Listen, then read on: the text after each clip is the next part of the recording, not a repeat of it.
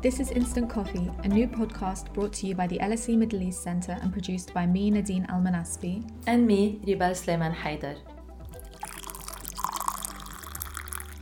We know you didn't expect us back until the new year, but we couldn't resist putting out this special episode about food, our favorite topic.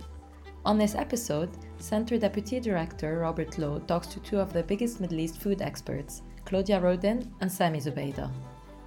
We were hoping to have them live as part of our 10-year anniversary celebration this month, but that unfortunately had to be cancelled. We are still honoured to have them together on our podcast, sharing their amazing wealth of experience. Claudia Rodin is cultural anthropologist and food writer. Sami Zubeida is Emeritus Professor of Politics and Sociology at Birkbeck University of London. Over to you, Bob. Hello, Claudia. Hello, Sami. Welcome to Hi. the Middle East Centre podcast. Thank you so much for joining us. We had, of course, very much hoped to have you in person at an event at LSE in a large lecture theatre and serving food afterwards, indeed, as well. But this is the best we can do in the circumstances, but we're really looking forward to hearing from you both this morning in this podcast about food. Perhaps we might start on the globalization of Middle Eastern food. It's something you've both observed in your careers. It's something you've both written about. Would you like to start by talking about this phenomenon of how Middle Eastern food has entered what Sami calls the global gastronomic playground?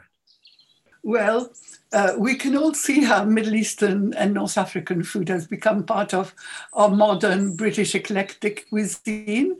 We can see it in restaurant menus, you can see it in magazines, on TV, on cooking competitions. It is everywhere. Yes, and it is also something that's happened all over the world. 3 years ago, I asked a friend in LA about Middle Eastern food in America. And he wrote, hummus has become a facto dip everywhere. Feta, falafel, barbaranoush are words that are firmly lodged in our vocabulary, much like pizza or croissant. Now, what is happening is while Turkish, Lebanese, and other Middle Eastern restaurants, they serve the same traditional standard menu of grills and mezze, Israeli chefs, inspired by Ottolenghi, they feel free to do their own take on tradition and to pick elements from all the Sephardi and Mizrahi diasporas. They use shug from Yemen, harissa from Tunisia, dukkha, doa actually from Egypt, preserved lemon from Morocco, tahina, sumac, and pomegranate molasses from Syria, orange and almond cakes from Spain, at a time when a new global food culture that encourages experimentation and invention, chefs and food writers in the Anglo-Saxon world and everywhere else have become keen to use spices and aromatics, and they have appropriated the Middle Eastern fusion nouvelle cuisine and made it their own. Yes, well, certainly, and of course you get all kinds of innovations, not only in restaurants, but on supermarket shelves.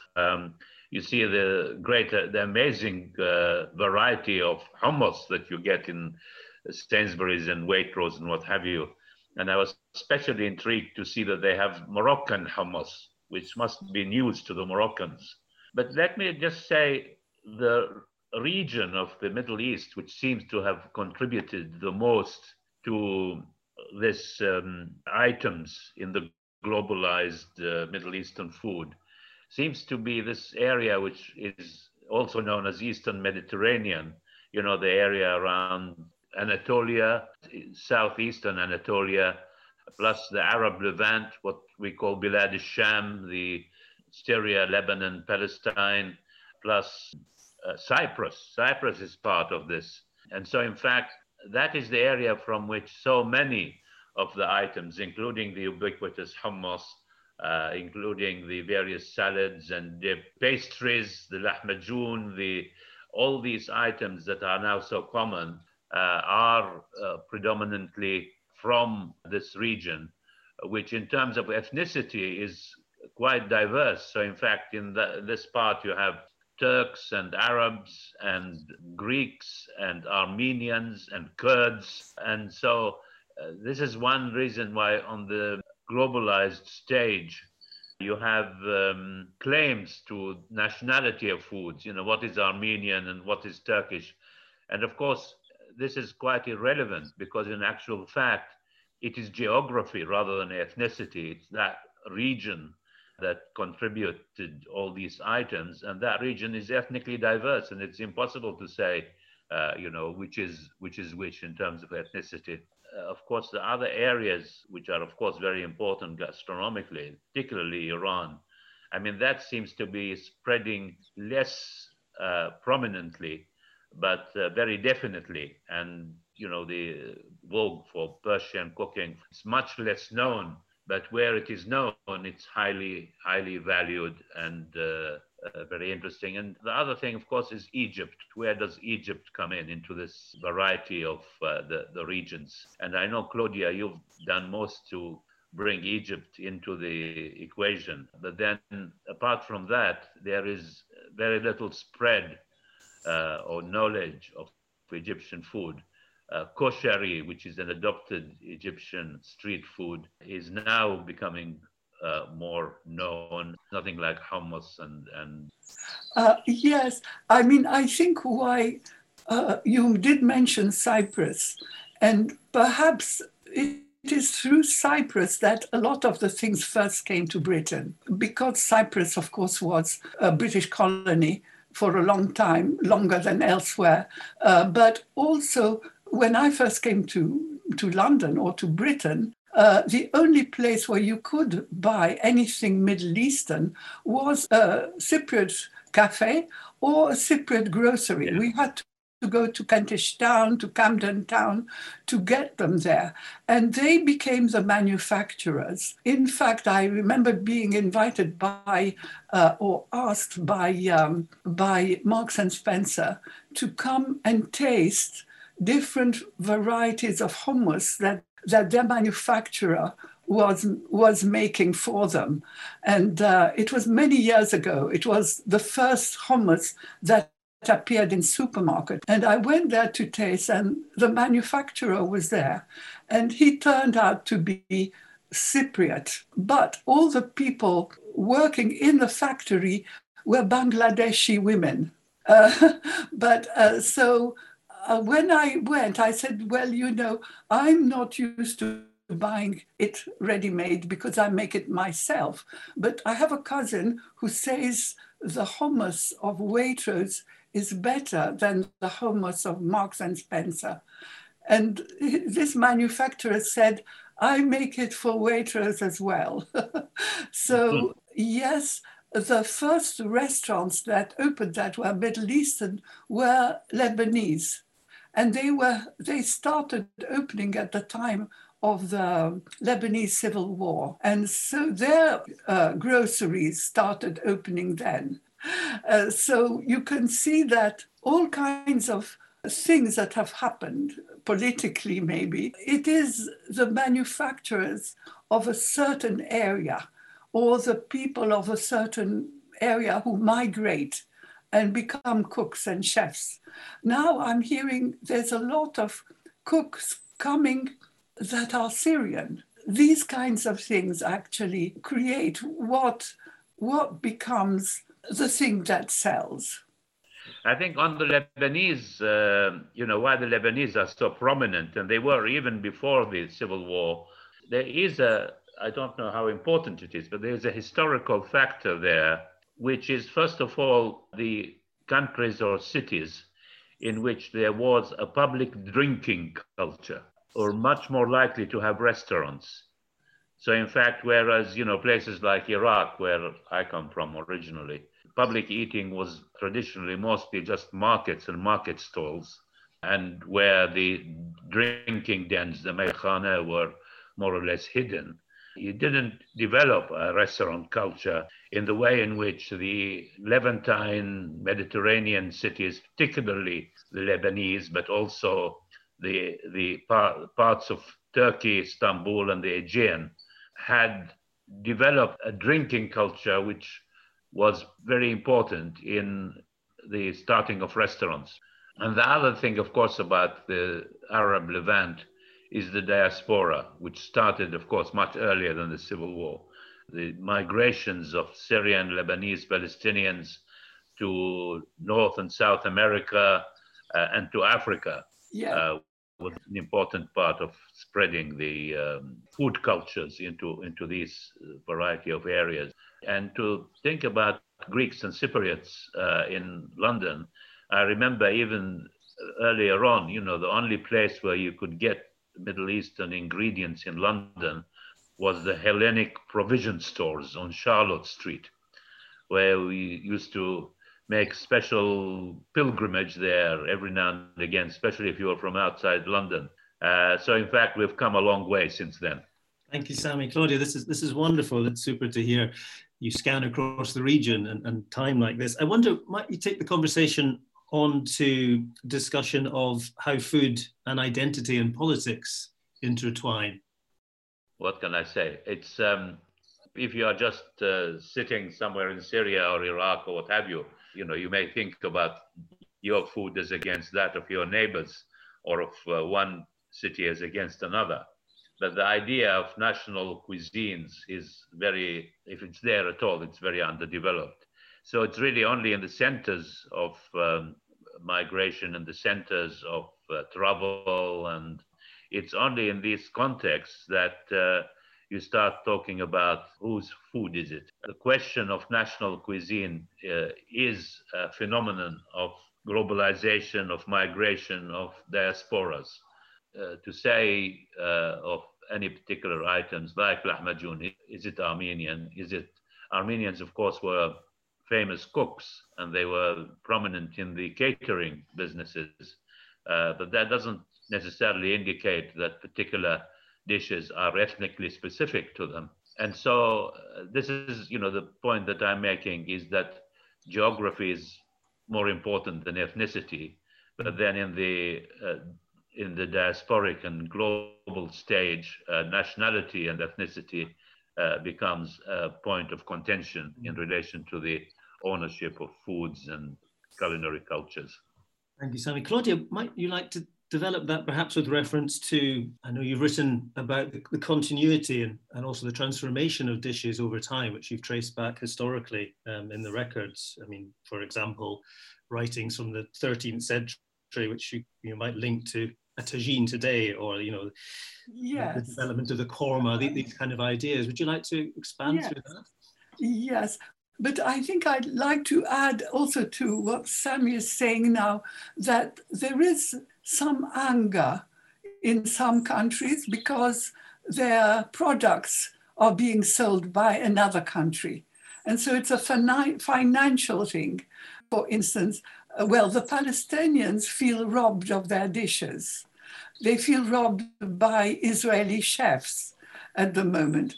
And Lebanese feel robbed by Israel because Israel sells more hummus abroad. But yes, there is also some strong feeling, and some countries that neglected their own cuisine have become very concerned with holding on to what they feel is their real cuisine. People just didn't go out to eat.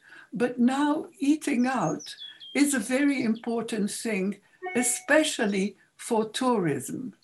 And you see in Turkey, there are chefs who are researching what they had ignored until now, their regional cuisines, and refining them, bringing them up to date, creating a sophisticated kind of haute cuisine. In Morocco, you find restaurants and grand hotels, and in Riyadh, they are putting the kind of home dishes, the grand celebratory dishes, the one that they used to have for weddings, for instance, they are putting them on their menus. There is something happening there where people want to find what is the best of their own cuisine in the countries itself. Now, you're asking me, yes, about the discovery by myself when I first went to the British Library looking for Arab cookbooks. And that was 60 years ago when the Jews had left Egypt after Suez, and we were looking for recipes because there had been no cookbooks. Well, at the British Library, there were no contemporary cookbooks on Arab food. And all the librarian had to show me were those 13th century cookbooks that were found in Baghdad, in Damascus, in the Maghreb, in Spain, actually, but in Arabic. I really started cooking. I was absolutely enthralled, and I started cooking constantly from those old books. And I was enthralled because many of the dishes that were mentioned had similar names, similar combinations of ingredients, of spices.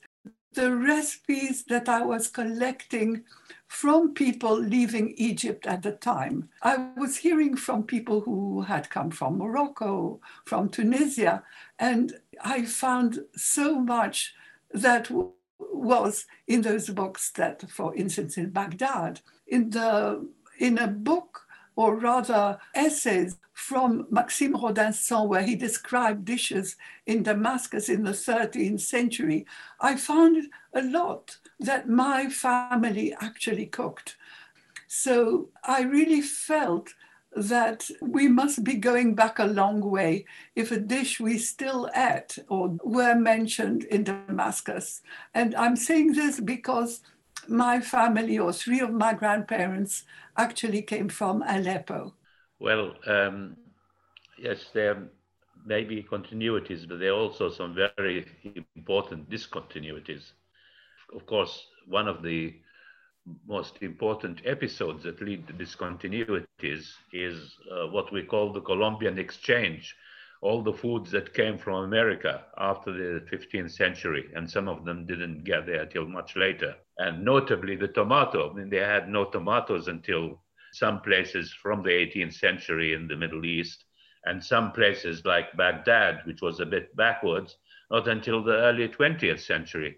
So can you imagine Middle Eastern food without tomatoes? Apart from tomato, there's also peppers and chilies. Then, you know, you have, of course, the fasulia, the haricot beans, corn, the whole gamut of potatoes, all the things that came from the Americas, which revolutionized the culinary cultures of the old world, including the Mediterranean and the Middle East. The other thing, of course, is there are so many dishes that are mentioned in these, what Claudia referred to, the medieval manuals of cookery, which have disappeared or reappeared somewhere else in a different guise, or names for foods. The words survived, but the foods did not. One interesting one is Borani or Burani, which occurs in Abbasid cooking, referring to an aubergine dish. Now you have Burani in various countries, you know, from Iran to Yugoslavia, but it designates many different dishes. Primarily, or in Iran, for instance, it's a dish of spinach and yogurt. I think one of my favorite examples in this respect of the discontinuity, is a dish from Abbasid times, which was called sikbaj. Sikbaj was meat that had been boiled, cooked in vinegar, and sweetened with honey, with a variety of spices, including saffron. Now, this dish percolates down, and, you know, even poor people use it, especially maritime communities use it with fish, you know, fish cooked or kept in vinegar, but it disappears from Middle Eastern cookery. But then it appears in a different guise in Spain when you have escabeche, which is again fish that is cooked or kept in vinegar. And of course, that spreads also in rest of Europe, escabeche in France, and many other examples of it. So here we have kind of discontinuity in one place and reappearance in different guises, but with that label in other places. Then you have the words, things like kebab. Kebab is an Arabic word, and I traced the word kebab even in the Abbasid writer Al-Jahiz, who has a wonderful book called Kitab al-Bukhala, the book of misers. It's a humorous book about all the ruses and habits of miserly people. And of course, they are miserly predominantly with food. And at one point, he uses the word kebab as a verb, in which he says, وَجَعَلُوهَا كَبَابًا عَلَى النَّارِ, and they made it a kebab over the fire. And here he is referring to fish that was made like that. But the word kebab as a generic thing did not appear till much later. What the grilled meats, they were called shuwa, which means grilled. What I'm saying is that, there may be some continuities. And of course, one of the issues of continuities is the cooking pots. And the cooking pots, of course, and the sources of fire and the sources of cooking were very different at different points. You had a lot of technical innovations. And so, in fact, all these have led to definite discontinuities in the culinary traditions and the dishes that came there. That was wonderful. Really, really fascinating. Yeah. Thank you, Sami. Claudia, thank you so much too. Sadly, we are running out of time. I wish we could go on, but before I let you go, I wonder if I have to take the opportunity to ask two such distinguished food writers to give us perhaps one favorite recipe or dish. One recipe that was given to me by my sister-in-law's grandmother was an almond and orange cake that now has become famous all over the world. It's not my particularly favorite one, but I'll give it as what is unusual is that 2 oranges are boiled until they're very soft. And then the pips are removed, they're cut open, and they're blended with eggs and sugar and almonds. And that is all it is. And you pour it into a cake tin and you bake it. And it really is all over the world. When I went to India, to Mumbai Literary Festival, several people were saying they were cooking it there. And certainly it became, in Australia, every single restaurant that was fashionable had it on the menu. And sort of strange things happen. Yes, that's remarkable. And thank you. Sami, is there one dish or one recipe you care to share? Well, if I choose one which I like particularly, is from my home background in Baghdad, a dish called khichdi, which is really Indian in origin, but was quite common among Baghdadi Jews. It was eaten once a week on Thursday, which for some reason was a non-meat day. And the khichdi was non-meat, was eaten with butter and yogurt, which otherwise would be forbidden in Jewish ritual. And khichdi is rice and lentils, which had been boiled with a little bit of tomato paste. And then you fry garlic and cumin in butter and pour it over this combination. And then you serve it hot when you melt more butter into it, and you eat it with a yogurt sauce. Sometimes, to make it even more dairy, you have fried cubes of cheese, halloumi type cheese, which is also garnished, and onions, which are also fried and put on top. And that is one of my favorite dishes, which I still cook here. I adapt it. I cook it in a different way. And of course, it came from India, and it's also the basis of the very popular koshari in Egypt. That's a lovely example. Terrific. I think Rubal and I are getting rather hungry listening to this. Well inspired. Thank you. Sami, Claudia, thank you so much. You've been so generous with your time and your thoughts. It's been wonderful having you on the podcast. I hope we can see you next year in person and eat some real food together. That would be wonderful. But thank you for your time today. It's a great pleasure. Pleasure. Thank you, Sami and Claudia, for taking the time to speak to us, and thank you, as always, for tuning in.